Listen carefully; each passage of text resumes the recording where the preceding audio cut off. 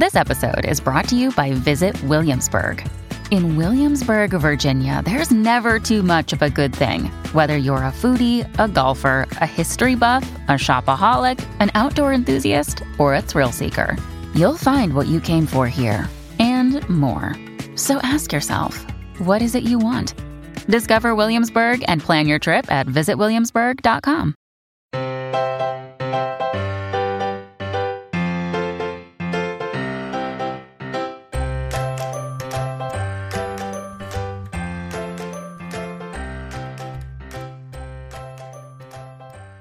Hello and welcome to the Professional Book Nerds podcast presented by Overdrive. This is Joe. Happy New Year. I know it's already the second week of January, end of 2023, but I still wanted to say it. Hopefully y'all have been enjoying your holiday season. I know I did. I was really enjoying my time away. Before we get into today's episode, I wanted to remind y'all to rate, review, and subscribe on Apple Podcasts, Spotify, or wherever you do your listening. Remember that you can find us on socials. We're on Instagram, Twitter, and TikTok at ProBookNerds, and you can send us nerds an email at professionalbooknerds@overdrive.com. With that, let's get into today's interview.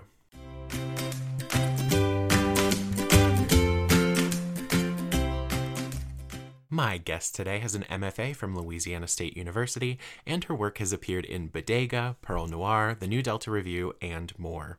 She lives in Los Angeles with her husband and teaches creative writing to older adults at Santa Monica College. Here to talk about her first novel, The House in the Pines, which was just announced as Reese Witherspoon's January book club pick, is Anna Reyes. Anna, welcome. Thank you so much for having me. I am so excited to get to talk to you today about your first novel, The House in the Pines. And to get our listeners started, could you give us a rundown? Yeah, so it's about a young woman named Maya who lives in Boston, and she's trying to get her life together after a difficult past. And she comes across this video on YouTube of her ex-boyfriend sitting across from a young woman at the diner. The young woman drops over dead suddenly out of nowhere. And this isn't the first time this has happened. 7 years ago, Maya's best friend dropped over dead while talking to Frank. So Maya is convinced that he had something to do with this. Even if he never touched either of the two women, she's convinced that he killed them somehow. So she has to try to get to the bottom of this before he does it again. And that means going back to her hometown, this post-industrial town of Pittsfield, Massachusetts, and coming face to face with him and returning to his house in the Pines to try to figure out what his secret is, how he killed these two women without ever laying a finger on them. It's so spooky, like from the jump. I love a thriller. I love that kind of blend of magical realism and like psychosis, psychological thriller all wrapped into one. And so from the beginning, you just have this unsettled feeling. So like in the beginning, we do, like you said, start off in Boston with Maya and her, what I like to think of as like somehow boyfriend, Dan. You describe it beautifully that they just kind of ended up together. Before we even get into what makes Maya unreliable, how did you decide on Massachusetts for the setting of your novel, starting in Boston and then moving into Pittsfield? So I actually grew up in Massachusetts. I was born in Texas, but I moved to Massachusetts when I was in elementary school. So I'm very familiar with that. And Pittsfield is actually my mom's hometown. And I lived there too for a few years. I lived with my grandparents for fourth and fifth grade, went to the same Catholic school in Pittsfield that my mom went to. And it's just it's a very beautiful place, but it has kind of a sad history, a very rich history, but also kind of a tragic history in that GE, it was a GE town, and GE was, the biggest employer for the 20s, 30s, 40s, 50s. And then it began moving out in the 70s, 80s, and 90s. And it left a wake of devastation. So not only did it pull out and leave a lot of unemployment, but it left behind a lot of environmental devastation. So they polluted the Housatonic River and other rivers and local lakes with PCBs. And these PCBs are cancer-causing agents that are very difficult to clean up. So it's kind of this tragic place in that it's filled with natural beauty. It's one of the most beautiful places I've seen, and yet you can't go into a lot of like the bodies of water because they're polluted. So it's just a very rich place. I have a lot of family there, or you know, my whole family, my mom and her entire side of the family is from Pittsfield. So I feel like I know the place, and having lived there, I just felt like it was a really rich setting for this kind of story. Absolutely. It really is. And there is something like just in the reality of the place that this based off of, that the environment alone can kill you. And that really lends itself well into your storytelling with this. I am realizing now I have a Harvard sweatshirt on. I love Massachusetts. So when I started reading, I was like, perfect. What was it like exploring kind of a place you grew up in your writing? It was a lot of fun. You know, I went back there with my mom, and we went to the Berkshire Museum, which makes an appearance in the book. We went to Hanging Rock. We went to a lot of these iconic places. And the thing about Pittsfield is that it really is this gorgeous place. It's the heart of the Berkshires. So it's surrounded by natural beauty. So it was just really nice to go back and explore it a little bit. There was also a sense of responsibility as I began to write about it, because I do love that town and the people there. So I really wanted to portray it in a good light, or in a true light, while also kind of talking a little bit about what happened there with GE and the kind of complicated legacy that it left behind. So it felt high stakes a little bit, because I know people who live there will read it, including my family. So I wanted to portray it in the truest and also kindest light that I could. Absolutely. I would say, like, no matter what, it's genuine. It's a genuine portrayal. It's authentic. It's real. And it is kind. It sounds like the relationship you and your mother have is very different from the relationship that Maya and her mother have. Did you, while kind of working with her and researching and writing, how did you almost like fabricate that? Because it seems so different from just what you've described of like, yeah, she went with me on these visits and we were having like a good time together. Well, thank you for saying that, because I think my mom, when she read the book, I think she was a little bit worried, and she's like, this isn't me, is it? I think every writer probably deals with that at some point. But the mom in the story is very much not my mom. You know, obviously, when you're telling a story, you need conflict. Conflict is drama. So I created this relationship pretty much out of whole cloth. My mom is, she's actually sort of the reason I became a writer. When I was very young, you know, 3, 4, 5 years old, she was actually in a PhD program writing a dissertation about T.S. Eliot. so okay. She always had books around the house, and I grew up reading all kinds of books. And in fact, I remember when I was very young and she was working on this dissertation, I didn't understand, obviously, who T.S. Eliot was. And I just assumed he was like a difficult friend in her life. They seemed to cause her a lot of grief. Yep. And so in my mind, it was like, who is this T.S. Eliot? And why won't he just leave my mom alone? I love that. So my mom is a big reader. She's the reason I think that I became a big reader and then eventually a writer. And so my relationship with her is great. And it was really nice, actually writing about her hometown, because I was able to talk to her about it. And she remembers before GE left. And so she was able to tell me about, like, this is what the town used to be like. And every Thursday, you know, people would cruise down Main Street, and the department store would stay open late and the restaurants would stay open late. And, you know, everybody would come out, whole families. And it was just this really vibrant scene. And it's very different now. There's a lot of shuttered stores. It's just I've never seen it like that, but she was able to kind of recreate for me what it was like. And so I had this clear picture that I was able to develop of Pittsfield before GE left and Pittsfield after GE left. And that contrast, I don't think I would have been able to picture that if I didn't have someone who remembered it, who could, you know, talk to me at length about it.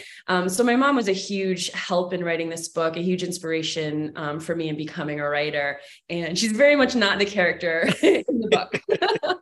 Well, and that's just so amazing. And it feels special just listening to you talk about working with your mom. I mean, what a special treat, not only because she was that inspiration to get started, but then here you are years later getting to almost celebrate her life in a way, and turning that into art.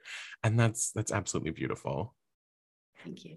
So when we first meet Maya, she's having trouble falling asleep. Now we gotta get into the dark, unreliable narrator part here. She is going through Klonopin withdrawal. She's been on it for years to fall asleep after the death of her best friend, Aubrey, as you mentioned. Why did you decide on kind of creating these unreliable stakes? Well, I've always liked an unreliable narrator. I think there's something very true about that. I think we're all kind of unreliable narrators. Yeah. But the reason that I settled on Klonopin withdrawal is because I went through that myself. And part of what I was working through when I wrote that book was going through Klonopin withdrawal. I started taking it for sleep. Well, I went to see a psychiatrist in my 20s for depression and what I now realize was mild insomnia. And he started me on an SSRI and Klonopin to sleep. And he didn't tell me that this was addictive or potentially addictive. So I'm on it for several years before I get into grad school. I moved to Louisiana to start the MFA program at LSU. And the doctor there is like, you can't be taking Klonopin every night. You're going to have to stop. She also didn't apparently think that it was as addictive as it turned out to be, at least in my case. So I had to stop cold turkey. And unlike Maya's getting her pills not through a doctor, but I always was, listening to my doctors and doing what they said. So when I had to stop cold turkey, it set off this just really intense insomnia that would last for months. And it actually took me almost a full 2 years before I could just lay down and sleep through the night the way that I had before I ever started Klonopin in the first place. So going through Klonopin withdrawal while you're writing a book, it allowed me to write through it. So Maya's experience is in many ways based upon what I was going through. Heightened a little bit because it is fiction, and for dramatic purposes, I heightened it a bit. But a lot of what she's going through was what I was going through. And so writing about it helped me through it. Kind of helped me process it, and just getting it on the page was kind of cathartic in a way that I think was really helpful for me. And I will say now it all makes sense because it was such an incredibly real life experience of withdrawal that at some points I was just like, wow, how? And it makes sense writing through the pain, basically. I also gotta like poke at the doctors that one was definitely concerned enough to say you shouldn't be on this every night, but also at the same time not thinking you could be that addicted to it. Right. So that definitely answers my next question of how did you research the effects of withdrawal? You didn't have to. You were living it. What was it like to kind of be battling this while you were writing? And how far in the process were you of kind of getting off of Klonopin? I stopped it right around the time that I was starting the novel. So it was not very fortuitous for me at the time because I was working on my thesis for my MFA program. And this book was actually my thesis. So it's come a long way since then. I've revised it. I've changed a lot of things. But this first draft was written while I was going through Klonopin withdrawal. So it was a really difficult time. I was also teaching a class of undergraduate English composition and working on this and attending my own classes and workshops. So it was a really difficult time. I wouldn't want to go through it again. But I do think that ultimately it made me stronger. It probably made for a better book because I was right there in it. I was able to write about the experience and hopefully get some of that angst onto the page and out of my head. So it was really tough. I would say that was, probably the toughest thing that I've ever gone through. And coming out of it on the other side, I wish I hadn't had to go through it, but I'm glad that it actually happened while I was writing a book because, I was able to kind of process it and turn it into something. How did you decide on this story for your thesis? It was, well, to be honest, the house in this book is something that I've been writing about for a really long time. It appeared in the first story that I ever wrote. So when I was 11, I was living in Pittsfield and spending a lot of time at the Pittsfield Public Library, which also makes an appearance in the book. And the library had a creative writing contest for children.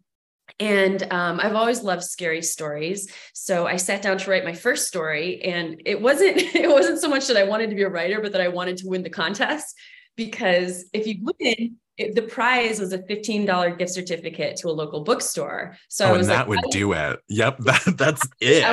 If I win this contest, I'm going to get more books. So I'm going to be a writer. So that's my kind of answer. That's the real motivation. It all began. So I sit down to write this story. And, at that age, I'm not outlining. I'm just like, I want to write a scary story. And so the house appeared in the first story I ever wrote. It ended up being about a house. This creepy house in the woods with a girl like me, who was, I think 10 or 11. And she's lost in the woods and she comes upon this house. So I won't say any more about it because I don't want to give away anything. But there was something about the house that I was thinking about even then. And then years go by, 20 years go by before I sit down to write my thesis. And again, I wasn't really outlining. I was going through this difficult time. I wasn't really thinking about what is this going to be about? But the house appeared again. And so this book is kind of my exploration of that house and what does it mean to me? And why the house? What is it about this house in the middle of the woods that obsesses me somehow, that it kind of keeps coming up in my writing? So that was sort of the impetus for the whole thing. Everything about that is just fantastic, from the carrot on the stick of winning that bookstore gift card all the way to having something that kind of gnaws at you that you have to figure out a way to let out.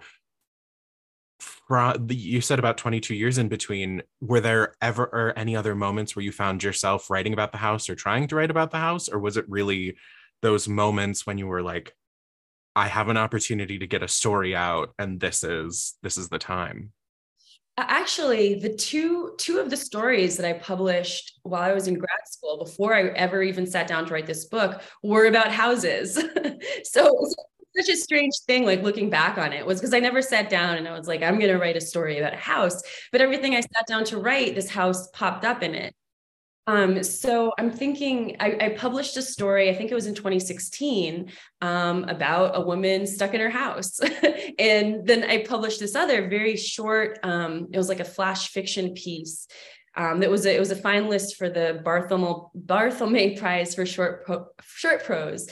And the first line was, "Inside my house, there is another house." So houses on the brain. Yeah, I know, it's so strange. And looking back on it, I didn't really know what did it mean to me, or why is this obsessing me, until I sat down and wrote this whole book. And I feel like now I've kind of got it out of my system. So there will be no more house. The next book's not going to be about a house, I promise.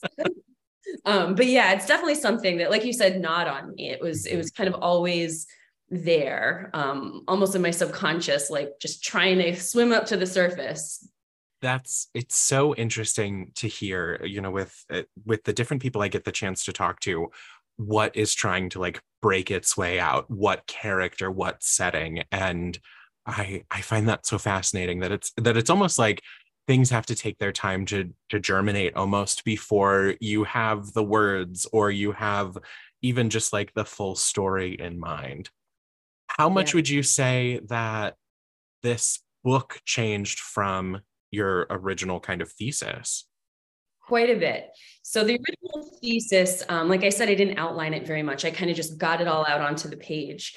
And then I eventually graduated, handed in my thesis, set it aside for over a year while I just focused on getting better and also getting a job and moving back. Yeah, those fun things. Yeah, all those things, just getting my life together post-grad school. So I didn't really look at it for a year. Then when I went back to it, I felt like I was in a much better place, and I was able to really look at it more objectively and kind of think about okay, so I have this story, but it needs focus, and there's certain things that need to be, themes and things like that need to be tightened. So I spent another year working on it, just getting it right before I started to query agents. And that process, it's a whole thing, writing the querying. So I was extremely fortunate in that my top choice agent was willing to take me on. That's amazing. Yeah. And she's just wonderful. She has done some writing herself, and you can just tell that she has a great eye and a great, she's a great editor. So she actually worked with me for almost 2 years on getting this book right. And she was able to identify, like, okay, you have some very creepy moments in this book, but you're not really writing a thriller. Like the genre is almost a little bit vague. So she was able to help me focus the book into basically not quite what it is now, but into more of a thriller. So at that point, she went out with the book and she sold it. And my editor, I was also lucky. This whole way, I just got extremely lucky with working with really good people. So my editor also saw, like that we could make it scarier, that we could kind of bring out certain elements and heighten certain things. And she worked with me for another, I can't even remember exactly, but I want to say it was like another 10 months or something. And I ended up writing an additional almost 20,000 words. So we cut things, we added a lot more. She was just really helpful at like bringing out the best in it. And at that point, it bore very little resemblance to the first draft. House was still there, and House had to get out. Yeah. But so much had changed. The central relationships, the main character, a lot of things about theme were kind of brought more to the surface. Like there's a book within the book, and I hadn't really done much with it in the very first draft. It was there. It was, it definitely was an important thing to the main character, but it wasn't really a main part of the book. So she kind of helped me bring that into more focus. And that was something that I really appreciate, because I think that ended up being a really important part of it. How was it tough to edit, to go from this kind of piece that had been living inside you, that you had taken as your thesis? I mean, it sounds like, since you had wonderful people surrounding you, that you weren't necessarily precious about the process or the original kind of germ, but what was that like for you? Because that's a lot of your life to tackle and basically revamp. Yeah, it was tough. I mean, there were certainly parts when I was like, I know that we want to get to point B, but how what can I cut and rewrite? Like, what can I do to get to point B? So it took a lot of problem solving. Okay. There was a lot of, sort of like rethinking like what I'm trying to do here. I don't think the main idea didn't change at that point, but a lot of things were brought into sharper focus. A lot of things were expanded. A lot of things were cut. So it was tough, because I had to sort of think about the book in ways that I hadn't before, and maybe in a more reader focused way. But I trusted my editor very much. And so there was really nothing that I disagreed. There was never an edit that she gave me where I was like, I just don't want to do this. There were certainly things where I took like part of her suggestion and not all of it, but she never really gave me a suggestion where I had to, where I felt like I can't do this. I don't want to do this. I wanted to do all of it. So it was ultimately, I think it made me a much better writer. That sounds like an amazing way to start off your career. Just that kind of like ease into it, have wonderful people surrounding you, and to be open to critiques, changes, edits, but also to be receiving them in a way that was true to your work. I cannot say enough good things about this book. I'm also dying to know about the audiobook, or if there are plans for the audiobook, because I am ready to reread this already, and I finished it a couple of days ago, but I the next time I think I want to listen to it and kind of, because this feels like a book to me that I can just put on while I'm doing my things around the house, and then be scared by the end of it and just go, uh-oh, I gotta watch something funny now. But what have you had any work on the audiobook yet?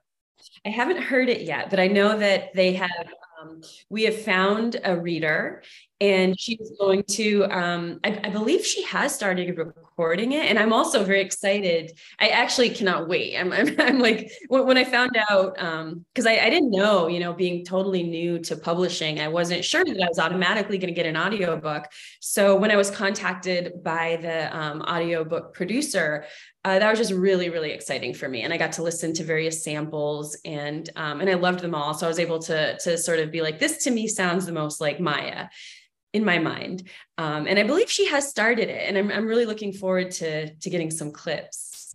That's exciting. And listeners, we know very little right now because we are recording a little in advance. So you're hearing this in the new year. We may be in 2022 still, but I am also excited to hear where this goes, and it will make a really compelling listen. I can tell just from having read it.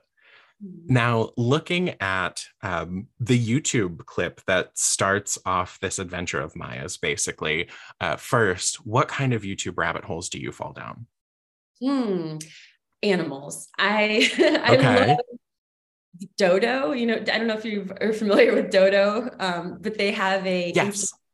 Yeah, and so I can watch animals all day long. It's kind of like my wind down routine. I'll sit down and I'll go to maybe Instagram Reels or something and just watch. I love cats and dogs getting along. Anytime you have two different types of animals and they're somehow friends, that's like my favorite thing. So the unexpected friendship. Yeah. Exactly. So I've seen rabbits and dogs who are friends and, dolphins and poodles, anything. Anytime you get two different animals, love that stuff. When you need mealtime inspiration, it's worth shopping Kroger, where you'll find over 30,000 mouth-watering choices that excite your inner foodie. And no matter what tasty choice you make, you'll enjoy our everyday low prices, plus extra ways to save, like digital coupons worth over $600 each week. You can also save up to $1 off per gallon at the pump with fuel points. More savings and more inspiring flavors make shopping Kroger worth it every time. Kroger, fresh for everyone. Fuel restrictions apply. Hello everyone, my name is Matt Neglia, and I am the host of the Next Best Picture podcast, part of the Film Entertainment Awards website, nextbestpicture.com. On our show, we explore all year long what is possibly going to win Best Picture at the Oscars. We do this by conducting interviews with people within the film industry, holding weekly reviews of the latest theatrical releases, and on our main show, where we dive into various different topics, answer your fan questions, and also do our best to explore Oscar history's past in hopes that it will tell us something new for this upcoming award season race. We hope that you will join us on all of the various podcasting networks. We look forward to seeing you over at nextbestpicture.com.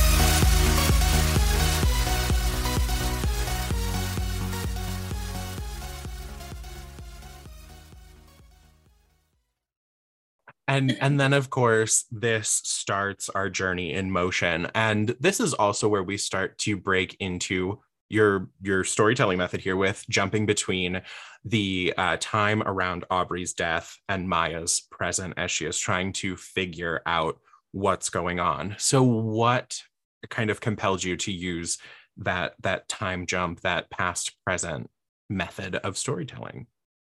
I didn't originally do that. In the first draft, it was mostly, just Maya in the present. But as I was writing it and I'm talking about this thing that happened in the past, this mysterious death of her best friend, I started to think, what did that look like? What were the final weeks of this teenager's life like? Because to me, there's something very poignant and also very compelling about knowing what's coming. She's going to die at the end of the summer. So to kind of see her in those last weeks of her life, I thought would just be really poignant. What's coming, so it's not a surprise. It's more like, how is it going to happen? And why did it happen? And how did she spend those last days? Like, those last days are going to tell us a lot about what's coming. So like what happened in those final days and weeks of her life that ended in this tragic way. It also really lends us credence to why Maya is struggling the way she is. I mean, to see her friend and what their life was like together and how this basically final summer brings her to where she is today. It's a really interesting, almost like meet in the middle. Mm-hmm. So you have said that this is a spooky book, that your editor kind of helped you punch that up a little bit, maybe from the original. How did you decide to go the spooky route? What were your inspirations? So I've always loved scary books. I think my first literary love was Christopher Pike, who I discovered when I was about 10 or 11 at the Pittsfield Public Library. I can still remember being there and kind of looking, at the YA books and picking out the first one, which was Bury Me Deep. And I was kind of like, oh, well, and I devoured it. And I started going back and just getting all of his books. So Christopher Pike, R.L. Stine, and then when I was a little bit older, not much older, but a little bit older, Stephen King. So there's just something to me about this that's always been very compelling about scary stories. And yeah, there's and also mystery. I'm very drawn to mystery. If there's like a question of like what happened or who did it, any type of like mystery in a story, I'll keep reading just to find out what happens. Even if it's like not my favorite book, I have to know what happens. Exactly. The pull is there. I am a sucker for thriller and mystery, anything that's like kind of vaguely true crime, but then, we can throw in some horror or supernatural elements. I'm there. There's just something about it that I feel myself every time. I'm like, we're going into this season, so I'm in the mood for a thriller. And then when I look at the year as a whole, I go, I am just always in the mood for some sort of thriller. I gotta be real. Same. Right. So what other, are you interested in any other genres or writing in any other genres, or does this kind of feel like the right spot for you? I think this is the right spot for me. I think I'm going to continue writing scary books. I think that, I might explore other types of scary books, like more,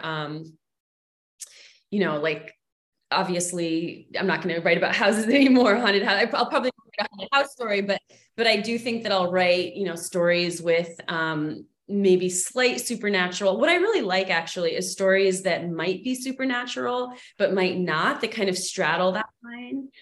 So like a book that I read recently, Jackal, wasn't that great? Yes. Oh, yeah.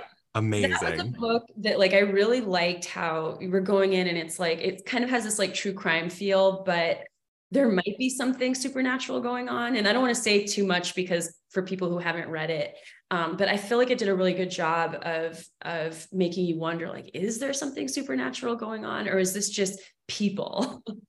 Right. Is this just, yeah.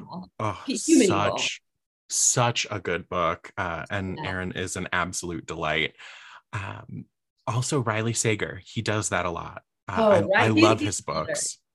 And all of them, except for the one that is actually supernatural, are all the is it supernatural or is it people? And such a good balance. Maybe it's because I was a Scooby-Doo kid that I like that at the end you can pull the mask off and it's Old Man Jenkins, but that's a great reference. So I'm definitely excited to hear that you are in the spooky realm, and that's Maya starts to read her father's book, and of course, as always, no spoilers, we're tap dancing around on the lines here, but we see a lot of input of Guatemalan culture just throughout the piece, especially when his book starts to get involved. What drew you to this culture, and how did you work to embrace their mythos? So I'm half Guatemalan, like the character in my book, and my dad is from Guatemala. He is alive, thank God. So I think that for me, Guatemala is a place in this book where it's about her getting in touch with her roots, and the idea of Guatemala as a place that she hasn't been to, that's kind of existed in her imagination this whole time, and then she eventually goes there. And is sort of confronted with the reality versus what she's grown up picturing and what she's grown up sort of imagining based on what she's heard and what she's read. So to me, this idea of the reality versus fiction or imagination is a really important theme of the book.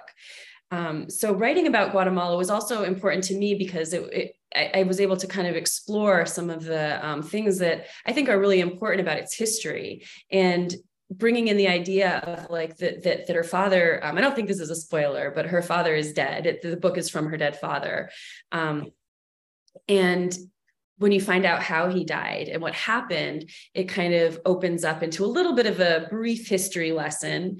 I don't want to say there's a lot of history in the book. I think it's fun for the most part, but there is a little bit of history when you find out what happened to him. And that kind of gets us into this idea of, I think, inherited trauma. Guatemala is like Pittsfield, really, is this beautiful, stunning place. It's known as the land of eternal spring. But it also does have this dark history.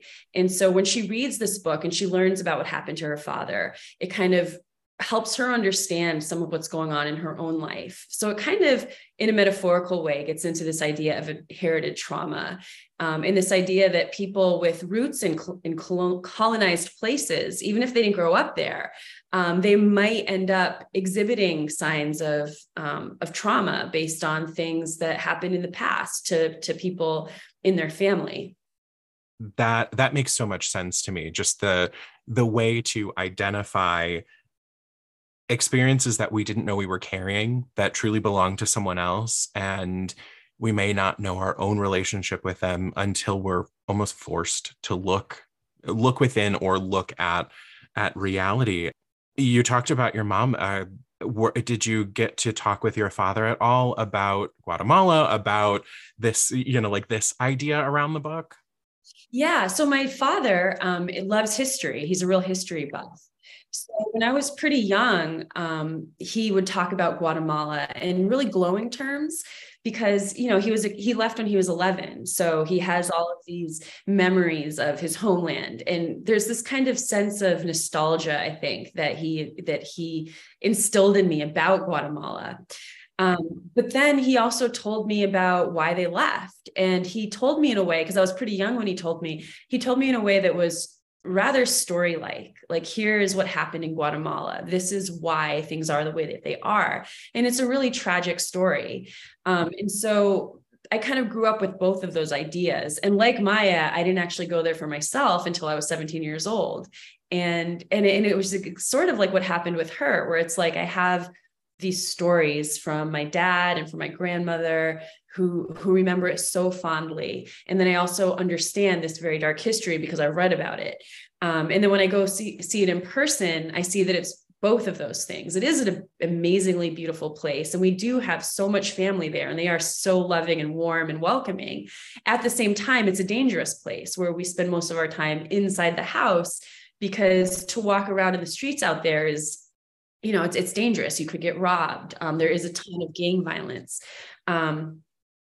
I think I'm losing track of your question now. I just kind of went off on a tangent. No, that's okay. I mean, that just as an experience, reliving those memories with your dad and kind of looking at the way that he painted, like how his child memory remembers it, but then also like the grimness of reality. It's really powerful.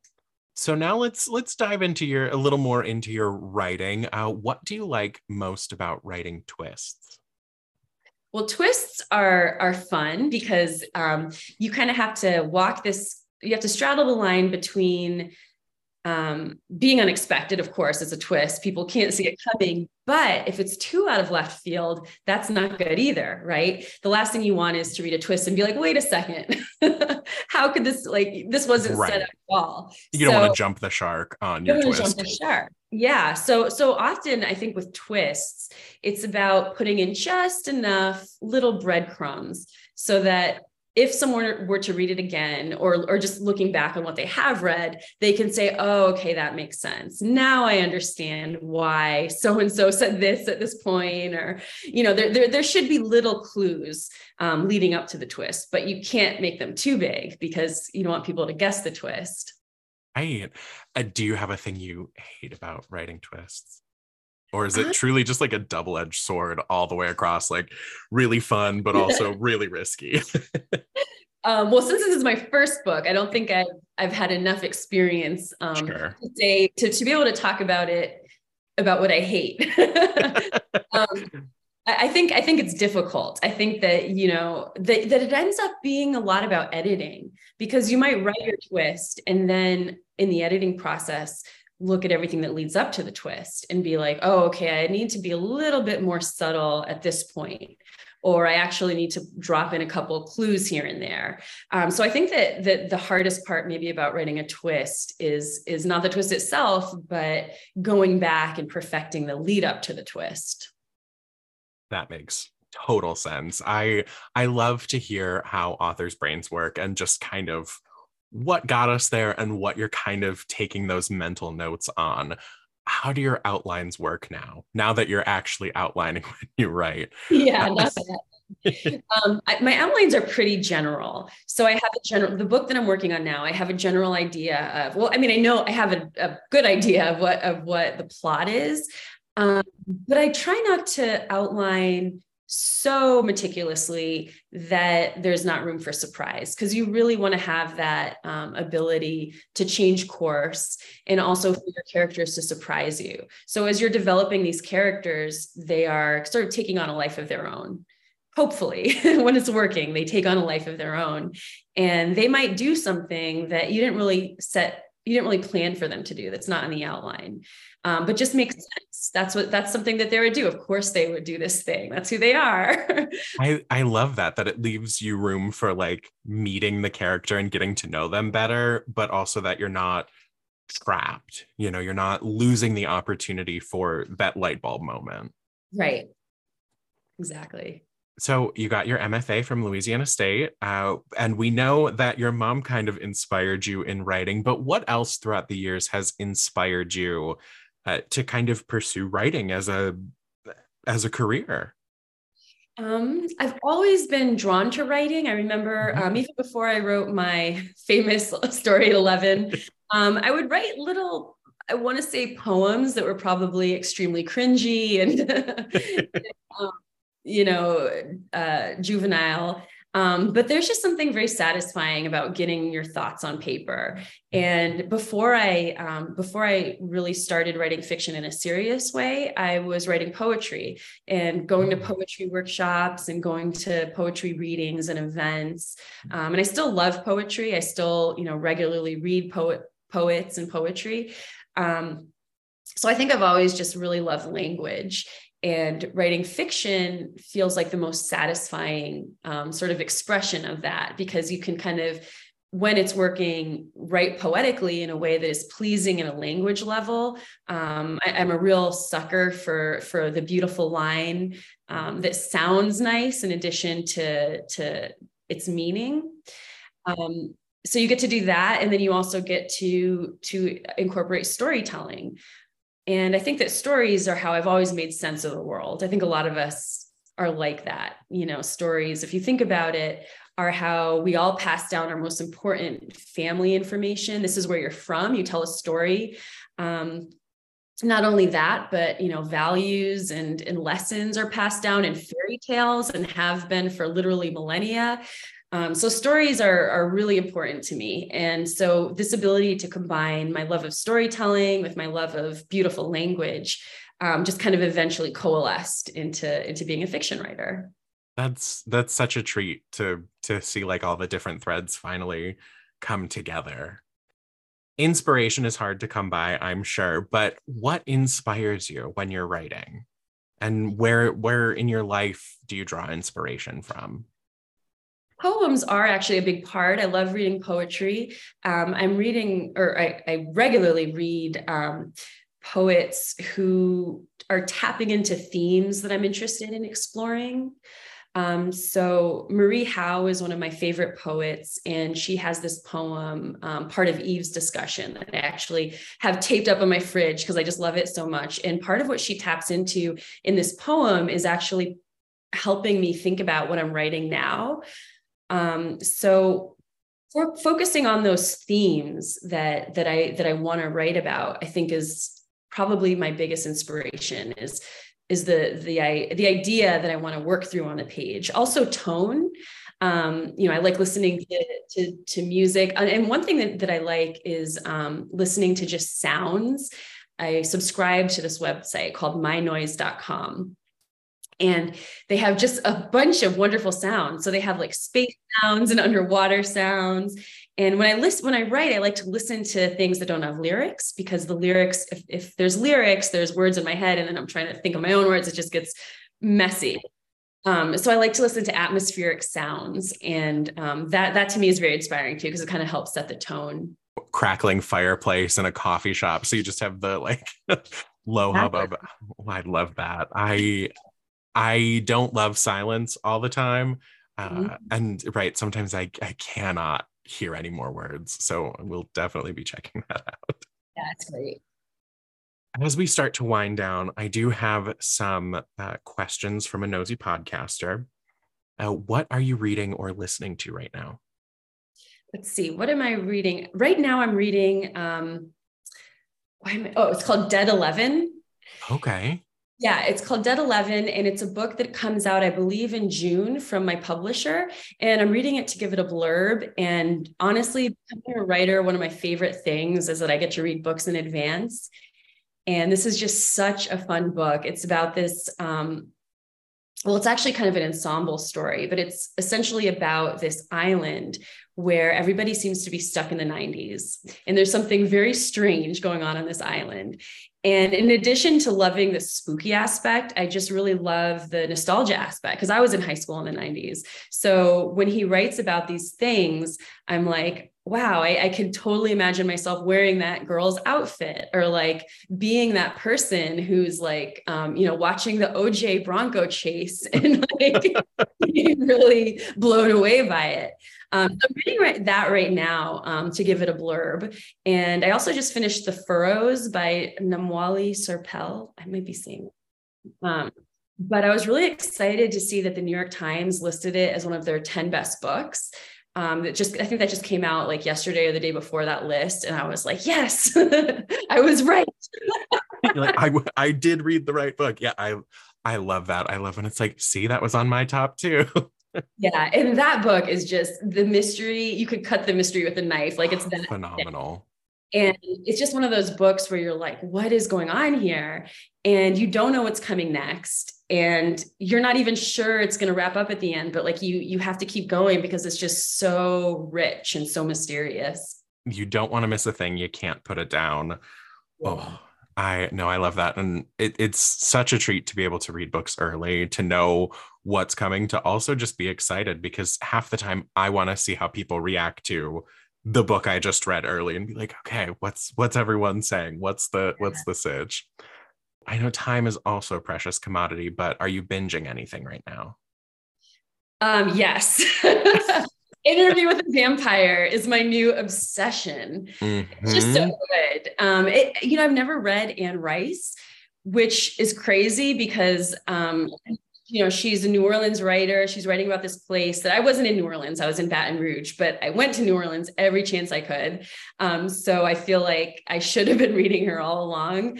But I'm definitely going to read her now, because this show is so good. And the dialogue is just really incredible. It's written by a playwright, and you can kind of just hear in the dialogue that this is a person who is a master at what he's doing. And the characters are great. And then it just has that wonderful New Orleans feel. I can never have enough of a good New Orleans vibe, especially when you're throwing in vampires, the supernatural. I'm ready for it. You've already brought it up a little bit, but when I say public library, what comes to mind? Comfort. Quiet. Mm-hmm. I think, when I was a kid, like I said, I would spend so much time at the Pittsfield Public Library. And so also escape, like just, sort of like the Narnia experience, where you're stepping through these doors into a completely different world. And then suddenly you look up and you're like, oh my God, I'm in public. I'm at the library. Right. Oh, I'm not in a different world. I'm still where I was, but it has a very transformative property. Yeah. Okay. What is your go-to order when you're ordering dinner in? Oh, there's this great place called El Cartel that's like right around the corner from me, and it's burritos. They also make empanadas, and they have right now, actually probably not anymore because Thanksgiving's over, but around Thanksgiving, they have pumpkin empanadas, which is every bit as good as it sounds. It's like a pumpkin pie in an empanada. That sounds so delicious. We actually have a really good empanada place nearby, and now I'm like, maybe I'll go there and see if they're doing anything pumpkin. What project, of course, that you can talk about are you working on right now? I'm working on book 2. I probably could talk about it, but I don't want to because I haven't really told, actually, I haven't told anyone about it really, except for my agent.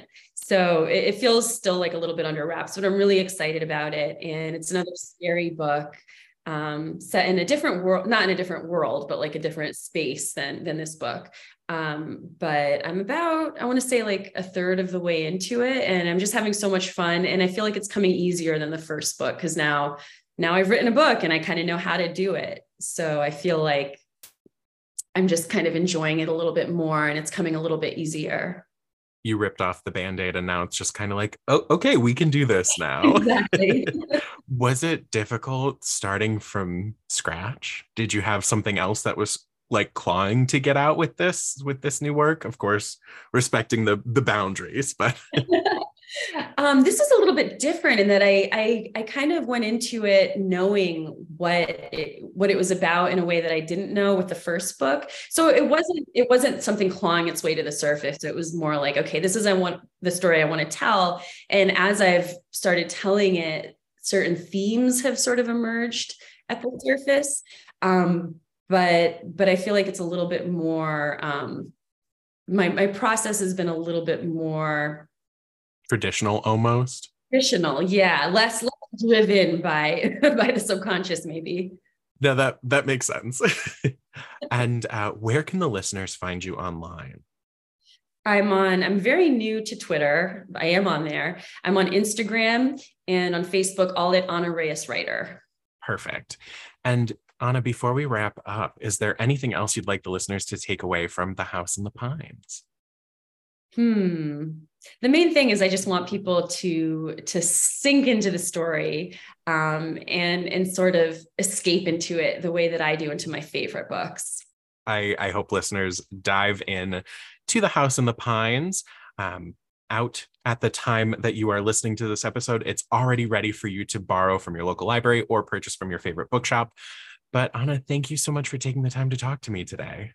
Thank you so much, Joe. This has been wonderful. It's been an absolute treat, and I really do appreciate it. Listeners, make sure you are following us online. And of course, as always, happy reading. Readers can sample and borrow the titles mentioned in today's episode on Overdrive.com, and our library friends can purchase these titles in Marketplace. Professional Book Nerds is proud to be an Evergreen Podcast signature program. To learn about other Evergreen podcasts, visit evergreenpodcast.com. Our podcast is produced, recorded, and edited by Emma Dwyer, Jill Grunewald, and Joe Skelly, and presented by Overdrive. To learn more, visit professionalbooknerds.com. Hey there! I'm Hannah. And I'm Audrey. We are a sister filmmaking duo and co-hosts of Sleepover Cinema, our show where we analyze the films that created the collective unconscious of the girls, gays, and theys of the late 90s and early 2000s. Princess Diaries, The Cheetah Girls, Aquamarine, Cinderella, the one starring Brandy. We haven't stopped thinking about these movies since we first saw them, and we want you to rewatch them and review them with us. Are these movies as bad as critics would have us believe? Do we even care if they are? We are always unpacking that very question on Sleepover Cinema. Check out Sleepover Cinema wherever you get your podcasts or at evergreenpodcasts.com. See you soon.